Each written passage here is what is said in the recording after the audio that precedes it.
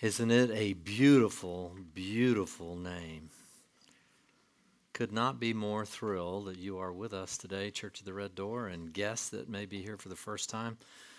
I'm going to ask you a question. Well, I tell you what, let's do. Let me pray first. Let me pray. Lord Jesus, we are in desperate need to hear from you. Maybe people watching on television or watching on the internet or may not even know that you exist, may feel that, in fact, there is no creator, that we are a blind product of chance. Lord, I pray that you would intervene, invade our lives, and let us know of the reality of who you are. Only the Spirit can do that. It is a gift. Faith is a gift. But God, give us the clear eye today. In Jesus' name, amen. Let me ask you a question. Before, maybe you are not yet a follower of Jesus. All this is a collection. This is a coming together of followers of Jesus, and people who may be interested in following Jesus, or people who get drug here by someone who said you have to go to church, you can't come and hang out in the desert with me for a week. Maybe that's you today. I hope not. But I will tell you this. Have you ever asked the question, Lord, I'll believe, but you need to show me a sign. You got to show me something. I just can't believe into this, maybe you think this is fairy tales kind of stuff. I need a sign. It wasn't that it wasn't that different during the time of Jesus. In fact, the Jewish leaders, ostensibly the ones with all the signposts that were pointing to the one coming Messiah, they were having a very hard time embracing Jesus. And, let's get into the text. Luke chapter 11. How does Jesus respond to that? And then how will that apply to us in the 21st century? Is this relevant to us, or is this just a squabble between Jesus and some religious leaders? I think we're going to study a few places in Israel's history, and I think it'll maybe give you an insight into why you're on the planet and be helpful in your walk with Jesus, your firsthand experience walk with Jesus, not going to church, your walk with Jesus. Are you right? Luke chapter 11, verse 29, if you have your Bibles, or if not, you can look up here on the screen. As the crowds were increasing, and trust me, they were increasing, Jesus began to say, this generation is a wicked generation. What a start. What an opening. This is not how you open up a public discourse, right? This is a wicked and perverse generation, but certainly grabbed their attention. Why? Because it seeks for a sign, and yet no sign will be given to it but the sign of Jonah. Now, you say, Jonah? Wasn't that the guy that got eaten by the fish and then got thrown up on the land, and then I don't even know what happened after that? A lot of people think that's the children's tale, right? That's the little fairy tale, like a Mother Goose kind of a thing. Isn't that what that is? And then Jesus is saying that's the sign? Fish or the sign? What's the sign? Well, the sign in an overarching sense will be that Jonah was swallowed by a fish, and after 3 days in the belly of the whale was coughed up on the land. I used a different word in the first service, which I regret, but coughed up on the land, and now he was supposed to go to preach to some people. Well, how's that a sign? Well, Jesus was 3 days in the earth. Jonah was 3 days in the belly of the whale, and then out he came. So there's no question about it. The primary purpose of that as a sign was the resurrection. And that we'll be celebrating here just in another month or so. But let me tell you, there are many other signs that are involved in this, and that's what I want to get into. Are you ready? Are you ready for this? Strap yourself in, wake up your neighbor, don't let them put their feet up too high. Here we go. For just as Jonah became a sign to the Ninevites, so will the Son of Man be to this generation. And then he adds another story. The Queen of the South, or some of you may have heard, the Queen of Sheba, the Queen of the South will rise up with the men of this generation at the judgment and will condemn them, because she came from the ends of the earth to hear the wisdom of Solomon. And behold, something greater than Solomon is here. The men of Nineveh will stand up with this generation at the judgment and condemn it, because they repented at the preaching of Jonah. And behold, something greater than Jonah is here. So you got to understand, something greater than Solomon is here, something greater than Jonah is here. Where's Jesus going with this? And then, in somewhat of a strange turn of events, because sometimes it's very difficult to follow Jesus. He seems like he has these non sequiturs, right? He says something, and then it's like he just starts a whole other conversation.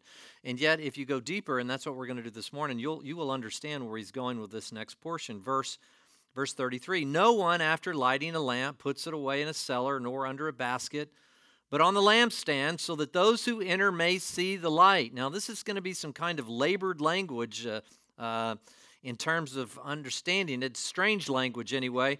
The eye is the lamp of your body, and when your eye is clear, the whole body is full of light. But when it is bad, your body also is full of darkness. Then watch out that the light in you is not darkness. Now, that's perceived light. Obviously, darkness is just the absence of light. But when the light that is in you, I think what Jesus is saying, when you perceive that you have all the light, but your eye is bad, it's just darkness. If therefore your whole body is full of light, with no dark part in it, it will be wholly illumined, as when the lamp illumines you with its rays. Where is Jesus going with this? Why the metaphor of light in the context of these signs? And why does he say, signs, you want signs? I'll give you the sign. Well, here's the sign. Jonah's your only sign. That's the only sign you're going to get. But there's more to it, and then he adds to it than the Queen of Sheba. And it's kind of like, well, where's he going with all this? You've got to understand, Jesus claimed to be the light of the world. John chapter 8, behold, I am the light of the world. Well, were they seeing light? Isaiah over and over sees light. There's going to be a great light. We talk about it every Christmas time, right? There's going to be a great light that's going to come out of the north, the Galilee part. And those who dwelled in darkness are going to see a great light. And of course, Jesus is claiming to be that light. Isaiah 42 that I now want to look at real quickly. We're going to go into a little bit more depth here, but it's going to give you the second super sign. And I think the real sign, and I'll look right here in the camera, I'll tell you too. Have you ever came upon this and you're of Jewish descent? And let me just tell you, there is a super sign here hidden in plain view in light of Isaiah 42, verse 1. This is about Jesus. Behold, my servant whom I uphold, my chosen one in whom my soul delights. I have put my spirit upon him, and he's going to bring forth justice to the nations. Now let me ask you a question. Who in the world would it be if not Jesus? We talked to our Israeli friends last week that were here, right? If not Jesus, who? If not, then when? When is this going to happen? When is this servant going to be a light to the nations that brings justice to the nations? When's this going to happen? Well, and now not only that, a different qualifier here, but he will not cry out or raise his voice. In other words, there's great humility going here. This is not going to be a Putin-esque type of a movement here. There's not going to be dropping bombs, and you can hear him. I'm sorry, Lord, I don't need that. That's a little bit over the top, Lord, but it's all up to you. But this is not a Putin-esque kind of a thing here. This is going to become, why? He's not going to cry out. You won't hear his voice in the street. A bruised reed he will not break, and a dimly burning wick he will not extinguish. He will faithfully bring forth justice, humility.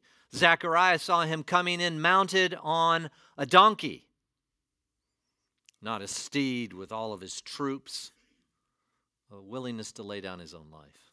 This is what Isaiah was seeing. He will not be disheartened or crushed until he has established justice in the earth, and the coastlands will wait expectantly for him and his law. Now, let me be clear here. This is exactly what we're going to see with the Queen of Sheba. See, Solomon played a figurative type of a role, a predictive role of the king of the universe. Solomon sat on the throne of David, but Jesus is going to be the ultimate finale to the throne of David. He's going to sit on the throne of David, as the prophets saw, forever and ever. Solomon, clearly a flawed man. Thus says God, the Lord, who created the heavens and stretched them out, who spread out the earth and its offspring, who gives breath to the people on it and spirit to those who walk in it. I am the Lord. I have called you in righteousness. I'm going to hold you by the hand and watch over you, and I will appoint you as a covenant to the people, as a light to the nations. It always, and you hear me talk about this a lot because it's so profound. It is, to me, the super sign. Yes, the resurrection is the sign, but the super sign of all super signs is the fact that you could line up a bunch of people behind me that are not Jews, and they would say, Jesus, the Messiah of Israel, well, he's my Savior. He's changed my whole life. Many can attest, even right here today, and say, the Lord has given me he's just completely illumined me. Jesus changed my life. I don't see things as I used to. I don't fear death anymore. It's not just that your life goes better. Sometimes your life may in some ways feel like it gets worse, but you don't have that fear. You don't have that anxiety. You have a certain peace that you really struggle to describe to your friends. It's going to take them doing their own due diligence. And here's what you get. Are you ready for this? And it goes on and it says to open blind eyes. What does that mean? Well, I'll tell you what that means. It means to have the clear eye. It means not to have the bad eye. What this says, I think what Isaiah is saying is he's going to take people with the bad eye and he's going to give them a clear eye. He's going to open their eyes to the reality. And who is it? It's the nations.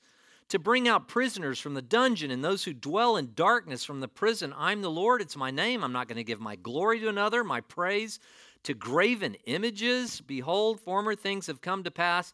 Now I declare new things. So what God is saying through the prophet Isaiah, he says, I know you guys aren't going to understand this, but this is not just about Israel, even some surrounding nations around Israel. This is about the entire globe. The entire globe is going to be impacted by this humble, mounted on a donkey kind of a king that's going to come, where I put my spirit on him. You know, and then it says, before they spring forth, I proclaim them to you. That really means before they germinate. In other words, I'm giving the seeds now. See, even Jesus' disciples, they couldn't have understood. They thought, oh my gosh, this is going to be, the nation is rejecting it. Who's going to accept it? But then when they started seeing Gentiles embrace Jesus as their king and the light of the nations, and I think they really struggled. Maybe a few places among the Pax Romana, the peace of Rome, maybe a few places, but a lot of persecution. But could they have ever envisioned the 21st century, halfway around the globe, La Quinta, California, and all these people gathered to do what? Saying Jesus is the light of the world. I don't think they could have comprehended it. But before it springs forth, God says, I'm going to proclaim it to you. I know you're not going to get it. I know these are new things. I know it's wild. This isn't just about us. This isn't just about the nation of Israel. This is global. And in that light, Jesus refers to two historical events in the history of Israel. First of all, well, who is this character, Jonah? Well, Jonah had been called to go and preach to the Ninevites. That would have been, there's no way he wanted to do that. Why? He wanted them to die. He wanted them to perish. He wanted God to judge the nation. They were a brutal nation, the Ninevites. And so he ran for it. Well, I guess he swam for it, I should say. Right? He was on his way to Spain. I spent quite a bit of time in Mallorca through the years. That was really right on the trajectory he was headed. And big storm comes. He's, here they toss him over. He's swallowed by a fish, and the fish then coughs him up onto the shore, and then he's headed to Nineveh. Well, let's read the story. Nineveh repents, Jonah chapter 3. Now the word of the Lord came to Jonah the second time, saying, Arise, go to Nineveh, the great city, and proclaim to it the proclamation which I am going to tell you. And Jonah's like, haven't I told you I don't want to do that? The last thing in the world is I want to see these people judged. But eventually, after the fish incident, Jonah arose and went to Nineveh, according to the word of the Lord. Now, Nineveh was an exceedingly great city, a 3 days walk. Took you 3 days to get across the city. Then Jonah began to go through the city 1 day's walk, and he cried out and said, Yet 40 days and Nineveh will be overthrown. I can't imagine that it was I probably did it like 40 days, it's going to be overthrown. I don't really care what you people do, but I'm just telling you, God told me to tell you. And of course, there's speculation about they did worship this kind of fish god. Maybe they thought there was the god that coughed up this prophet, and now he was telling them about what the gods really wanted to do.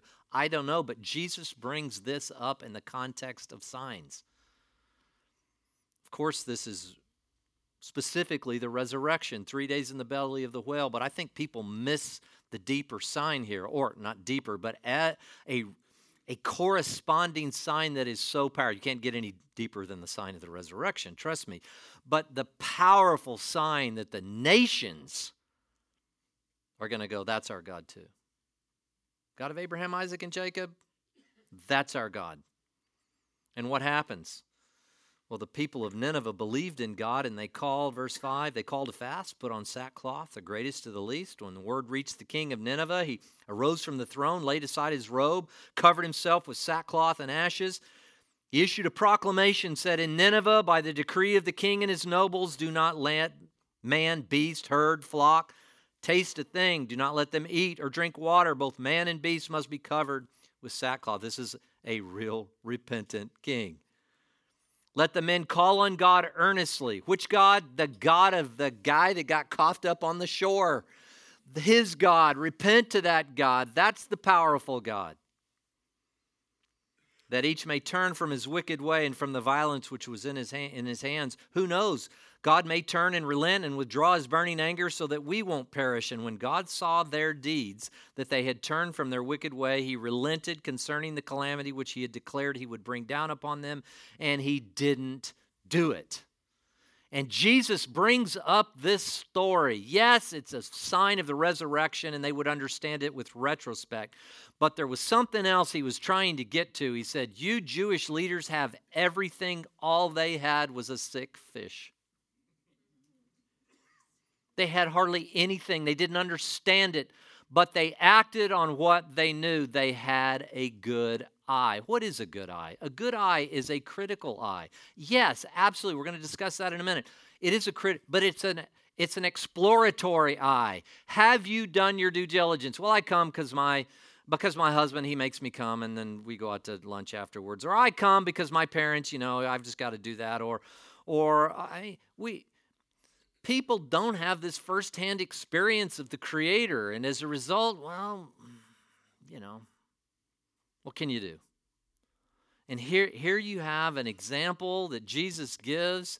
Said, you want a sign? Look around. And now this sign is growing. This sign for 2,000 years has grown to a proportion no one could have imagined. There's not a nation, a tribe, nobody that hasn't heard about Jesus. Nobody on the planet. That wasn't true 30 years ago, 40 years ago. It's true today. Everybody, all the nations, and many are bowing the knee. Even in Russia. Yeah, bowing the knee to King Jesus. In Ukraine, South America, you can't go. Siberia, you can go to the ends of the earth, and they're bowing the knee. That, my friends, is a super sign. There are people out there that have the good eye. They've done their work, and many acted on much less light, than the Jewish community and their leaders had with Jesus.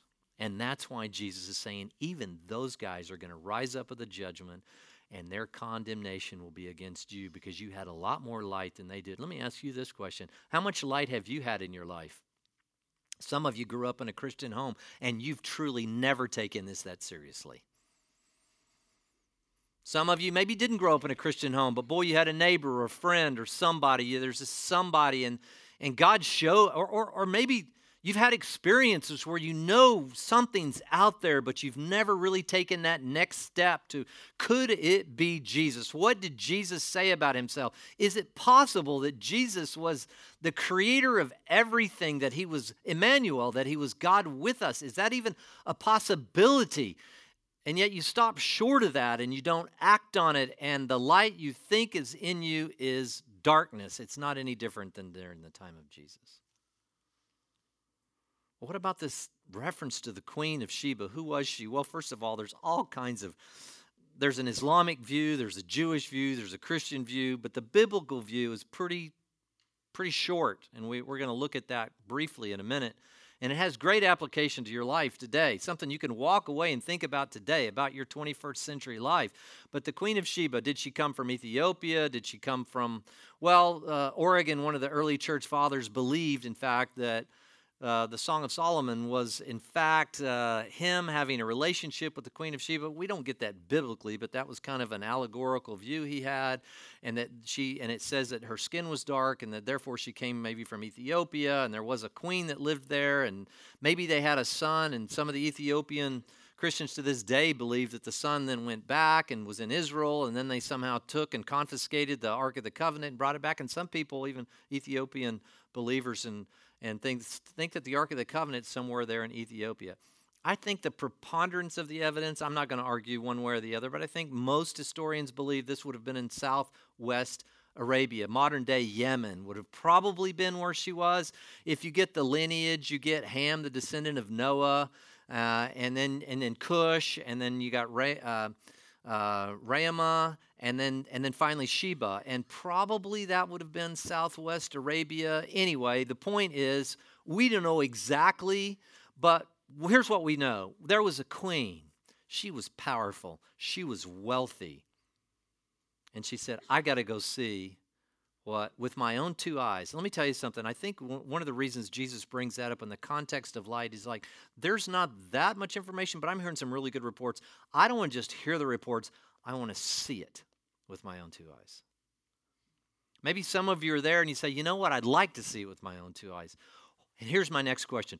What did she go to see? Most people think she went to see the wisdom. She wanted to hear, ask him questions. That's part of it, but it's only part of it. You ready? Let's read the story.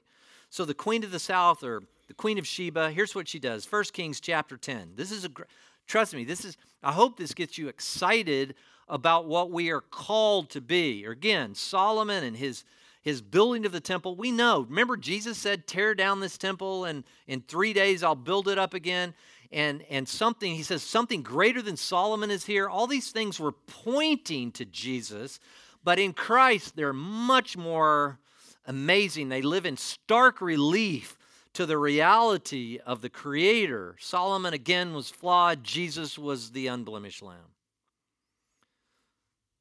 The way she treated her journey to go and explore who Solomon was is the way anybody should go and treat their journey towards finding out if Jesus is in fact the king. Are you right? With that in mind, let's read.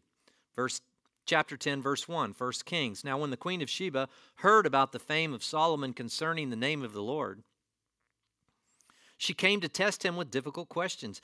And I love that. Can I tell you, a lot of people out there, and maybe you've been told this in the past, you ask a difficult question, well, what about this, or what about evolution, or what about evil in the world, and maybe you're saying, you just keep your mouth shut, just have faith. And you were turned down when you asked some legitimate intellectual questions that you have. Can I tell you, we will always be a church. We've got some amazing people in this church. And maybe all your questions can't be answered to the degree that you would want them, but we invite deep, philosophical, necessary questions that you may have. Jesus is never afraid of your questions, because all the treasures of wisdom and knowledge are in Christ, Paul said. All the treasures. So she came to test him with difficult questions, and she came to Jerusalem with a very large retinue, with camels carrying spices and very much gold and precious stones. And when she came to Solomon, she spoke with him about all that was in her heart. Can I just tell you, you can do that with Jesus. You want to speak to Jesus? Tell him everything. Maybe you were molested as a child. Maybe someone left you, a spouse left you years ago. Maybe you were abused in some way. Maybe you feel guilt. Maybe you just did something horrific and you thought God would never, he'd never invite you into his presence. Well, he knows already. Can I just tell you, you can discuss everything with Jesus. She had the opportunity to do that with Solomon. Today, something greater than Solomon is here. You can do it with King Jesus. There's not a thing you can't talk to Jesus about. You bought into some religious nonsense about, the holier-than-thou crowd, the good people and the bad people. We're all fallen people. We're all in the same boat, and Jesus invites us into his. Solomon answered all her questions. Nothing was hidden from the king which he did not explain to her. I would have loved to have been there during that conversation. I wonder what she was asking. I wonder what his questions, how he answered her questions, maybe about the foundations of the world and who is this God of Israel and what is he like. I mean, I don't know what all they were, but somehow he answered every single question that she had. And when the queen of Sheba perceived all the wisdom of Solomon, see, this is where people quit reading the story. There's something deeper here, and I hope you get this morning. It wasn't just the wisdom of Solomon. She saw something else. Now watch what it says. When the queen of Sheba perceived all the wisdom of Solomon, the house that he had built, the food of his table, the seating of his servants, the attendance of his waiters, their attire, his cupbearers, and his stairway by which he went up to the house of the Lord, there was no more spirit in her. In other words, she was awestruck. She was blown away. She couldn't believe what she had seen. Is there any relevance to that? Why is that in the Bible? Why would she still be impressed? So she was impressed with all of his wealth, okay? No, it's more than that. If this is a picture, if Solomon is kind of giving us a figurative picture of how we, like the Queen of Sheba, are to approach King Jesus, what we need to know and what other people need to see in you, see, now we are that. Who is the house of the Lord now? It's us. We are living stones being built into a dwelling place for God in the Spirit. There are people right here in the Coachella Valley, and what they want to see Jesus. They're curious. They've seen maybe the signs of Church of the Red Door on the Jefferson property. They're thinking, maybe one day when that church opens, I'll just stick my head in there one time just to see what that's like. Maybe you're here today or watching, you're like, I'm just curious. I'd like to be... am I going to see glory or am I going to see nonsense? Am I going to see hypocrisy or am I going to see... Well, she was pretty impressed with the house that he had built. What is the house Jesus is building? Christendom, well, you got all kinds of things under Christendom, but there is a house. And those are people that are born again, that live under the direction of King Jesus. Not perfect people, but people that get up every day and say, I want to please Jesus. That's the house of the Lord. And when people see that, they're awestruck. There's no more spirit in them. I can't keep living like I am. See, people come. We hear it all the time. We talk about it at our team meetings. People come in. They meet somebody outside. It may just be the look that you have in your eye or an extension of your hand or something, some loving act of recognition that people... And they sense Jesus in your midst. Can I just tell you, that is so vitally important. Why? Not just because we're nice people and we got to make sure that we go out and be nice. It's they're able to see the Spirit of Jesus in and through you. You are the house he is building. She was impressed.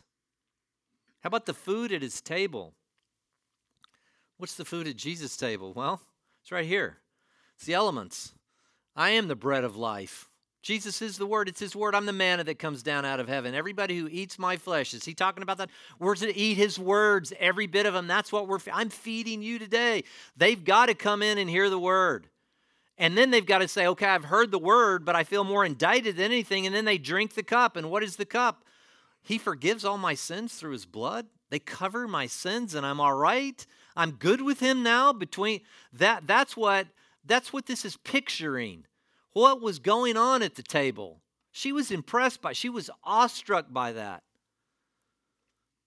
The seating of his servants, the attendance of the waiters, their attire, his cupbearers, they see the whole operation. I said this in first service, but last week, whether you're aware of it or not, our little security team in here, I sit down with each one of them. I said, "Are you ready to take a bullet from me?" No, I don't say that. But we got people down here. Look, we're trying to protect you. Right? So we've got a security team and all this. Do you know Mike and Lisa Major? He was the chief of police at Orange County for a number of years. And here he is. He treats it just like he did his job. He does it with excellence and a real culture of honor and care. And when people see that kind of attention to detail, they go, oh, maybe there's something bigger here that I don't know about. These people seem to really be running a pretty excellent operation. I got to be honest with you. I mean, this is hard, being in the theater and all that, and bombs going, I don't know, whatever's going on next door, and our AV team and setting up and tearing down and going, getting all this equipment and setting it up. It's so challenging, but we want to do it with excellence. Why? Because every time somebody watches or somebody walks in here and they're with us, they're looking, could this thing be real? Are these people taking this seriously, or are they just going through a religious protocol? Now, when you see this, when you see a culture of honor and you see them, and what about their attire? Well, that could mean physical attire. I mean, obviously, I could wear, jeans with holes in it and stuff. That's just not what our calling is here. I try to, put on my nice $99 suits and look decent before you. But to treat this as something precious, that we're worshiping the Creator, that we honor that. I'm not trying to get you to dress any differently. I'm just saying. But that's one thing, but there's something even deeper. What are we to be clothed with? We're to be clothed with his righteousness. Do people sense righteousness when they come in here? Did you know there are all kinds of queens of Sheba out there? walking through, making their way through the valley? Where they maybe their first meeting of Jesus in an earth suit, which could be you, Christ in you, the hope of glory, might be just a casual round of golf or a dinner that they got hooked up with somebody and they say, there's something about that person. And maybe eventually they make their way here where they're able to eat and they're able to, and I'm not just talking about the physical elements, I'm talking about the word, where they learn the word and they understand they can be forgiven of everything that they've ever done. I mean, why is that not good news? No more guilt. Regrets, yes, but guilt, no. He paid the price. Why is that not good news? Will people come? Will they be floored by that? Will they no longer have any spirit left in them? Will they be so awestruck by us as the very building of God? Oh, Lord Jesus, let it be the case. Don't let me get in the way. When you serve church at the Red Door and you give and you're generous and all those kinds of things, do you do your best? I think about 1 Kings chapter 4, just this whole picture of Solomon. This was before Queen of Sheba came. They would bring tribute and they served Solomon all the days of his life. Are you serving King Jesus all the days of your life? Do you bring tribute to him because you just love him so much you want to give him your very best? Sometimes I wonder, I look back at my week and I go, did I really give Jesus my best? Or was this kind of a all about Jeff kind of week? I want to give him my best. He has, verse 24 of 1 Kings 4, Solomon had dominion over everything. King Jesus has dominion over everything. Rule over every power, principality, spiritual force. He's got dominion over everything. And guess what happened as a result of that? Well, if you look back at verse 20, Judah and Israel were as numerous as the sand of the sea. They were eating and drinking, and they were happy. It's amazing what happens when you eat the words of Jesus and you take his atonement for yourself and say, he's going to forgive me and I don't have to feel and wait around in that guilt and all that. Your countenance lifts. You rejoice. You're happy. You're content. And it goes on to say, and they had peace around them and nobody lacked anything. And God gave Solomon wisdom and great discernment and breadth of mind. That's Jesus. And he surpassed all the wisdom of the sons of the east and of Egypt. And he was wiser than all men, and his fame was known in all the surrounding nations. See, Jesus' wisdom is now in not just the surrounding nations, all the nations. So when Jesus said something greater than Solomon is here, something greater than the Queen of Sheba is here, he wasn't lying. They were just foretastes. Do you ever think of yourself as a sign? If you're not a Jewish person here and you're a Gentile and you've become part of the nations and now you are the light of the world, Jesus said it, you're the light of the world.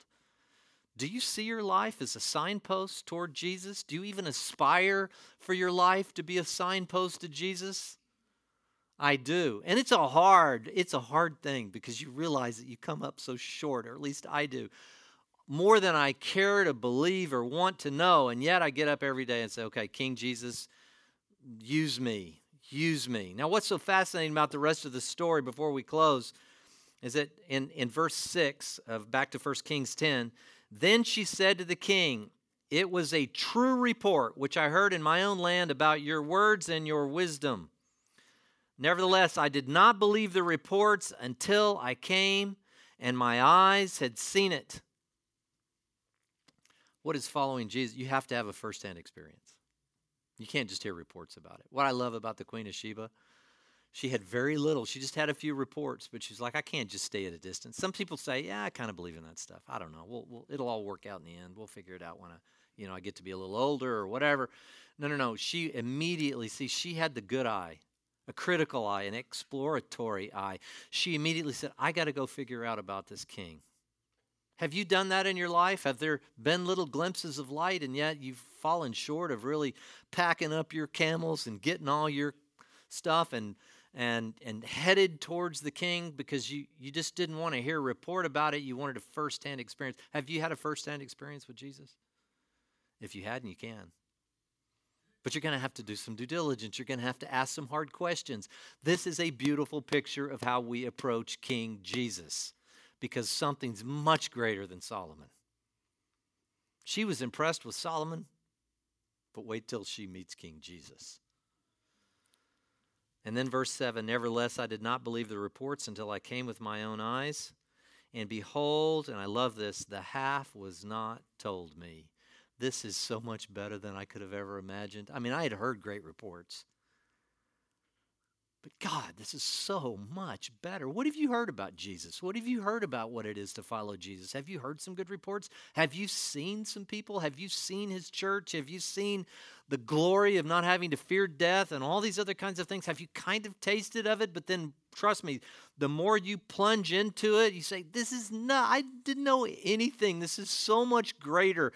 And we're just scratching the surface of what eternity is going to be like. Do you believe that? It's beyond what we could think or imagine, the Bible says. I don't know. That's hard to believe. Act on the light that you have. Do you have a good eye? If you have a good eye, do your exploration. Be critical. Ask the questions. The Queen of Sheba did. And Jesus lifts her up as a model and says, you want a sign? Look at these signs. The Ninevites acted on what they knew. The Queen of Sheba acted on what she knew. Are you acting on what you know? Even if it's just a kernel of faith, will you take the next step? You know, in closing, Acts 17 gives us a beautiful picture of what the good eye really is. Many of you will know the story. It's the Bereans. See, this is not an anti-Semitic rant here. Jews wrote the New Testament. Jews believed in Jesus as the Messiah. And not just the few disciples that were there. Jews all over in diaspora. Listen to this. Paul, when he was at Berea, verse 10 of Acts 17. The brothers immediately sent Paul and Silas away by night to Berea. And when they arrived, they went into the synagogue of the Jews. And these were more noble-minded. Are you noble-minded when you think about Jesus? They were much more noble-minded, those in Thessalonica, for they received the word with great eagerness, examining the scriptures daily to see whether these things were so. They are lauded as people that we ought to follow. Why are you a Christian? My grandma was a Christian. Why are you a Christian? You know, I can kind of network and I do a little business there. Why are you a Christian? Well, you know, I don't know. I don't have that many friends. I seem to have some friends down there. Are you examining the scriptures daily to see if these things can be? So what does the Bible say? Taste and see that the Lord is good. Have a personal experience with the risen Jesus. Therefore, many of them believed, along with a number of prominent Greek women and men. And when the Jews of Thessalonica find out that the word of God had been proclaimed by Paul in Berea, they came as well, agitating and stirring up the crowds, the very ones with the bad eye. The light they thought was in them was abject darkness. So in closing, what was Solomon? He was a flawed man. But he was a figurative type of. And when Jesus says, look at the Queen of Sheba, look at it. There's something for us to learn right here. Will we have something that Solomon had? Will we have the right attire? Will we be walking in righteousness, or are we just going to be a bunch of hypocrites? Will we have a loving and compassionate culture of honor? Will we decide to do things with great excellence and generosity and care for all the different organizations we're involved here? Are we going to be a light in this valley? We're going to do it with excellence. I hope we build a beautiful something so people can come and go, they care, they really care, and it'll be a lighthouse in this valley. I hope all that happens. You're a sign. Do you see yourself as a sign? Solomon, well, he was pointing in the direction, but Jesus was the fulfillment. Solomon, phenomenal. You were right to think highly of Solomon, but something greater than Solomon is here. Queen of Sheba, that was amazing. She got on her camel. She went, boy, what a long journey at risk of gosh knows what and being waylaid on the way, but she just had to see it for herself. Will people say, I want to see it for myself, and come into our midst and go, I didn't know the half of it? Will that happen with Church at the Red Door? If it doesn't, I don't want to be part of it. I want people to come into our midst and see Jesus, not see me, not see Jesus lived out in our community. When we do that, we're going to be a powerful church. It's going to be amazing. It's what gets me up in the morning. I hope it gets all of us up in the morning. So in closing, was Jesus greater? Yes. How many signs have you seen? How many times have you received some light and then, maybe rejected it or not acted on it? What is the Lord doing in your life? He said, come on, there's a little light here. Just take the next step, whatever it is. Maybe not just your entrance into the kingdom, but for you to continue in the kingdom. What is it in you? What will it be that you'll act on? Will you be like the Queen of Sheba? Travel from the ends of the earth. Trust me, church, if we're that kind of church, thousands of people are going to come to know Jesus over the coming years. I'm convinced of that with all my heart. But it takes a community. It doesn't just take a little bit of bread feeding. It takes a community.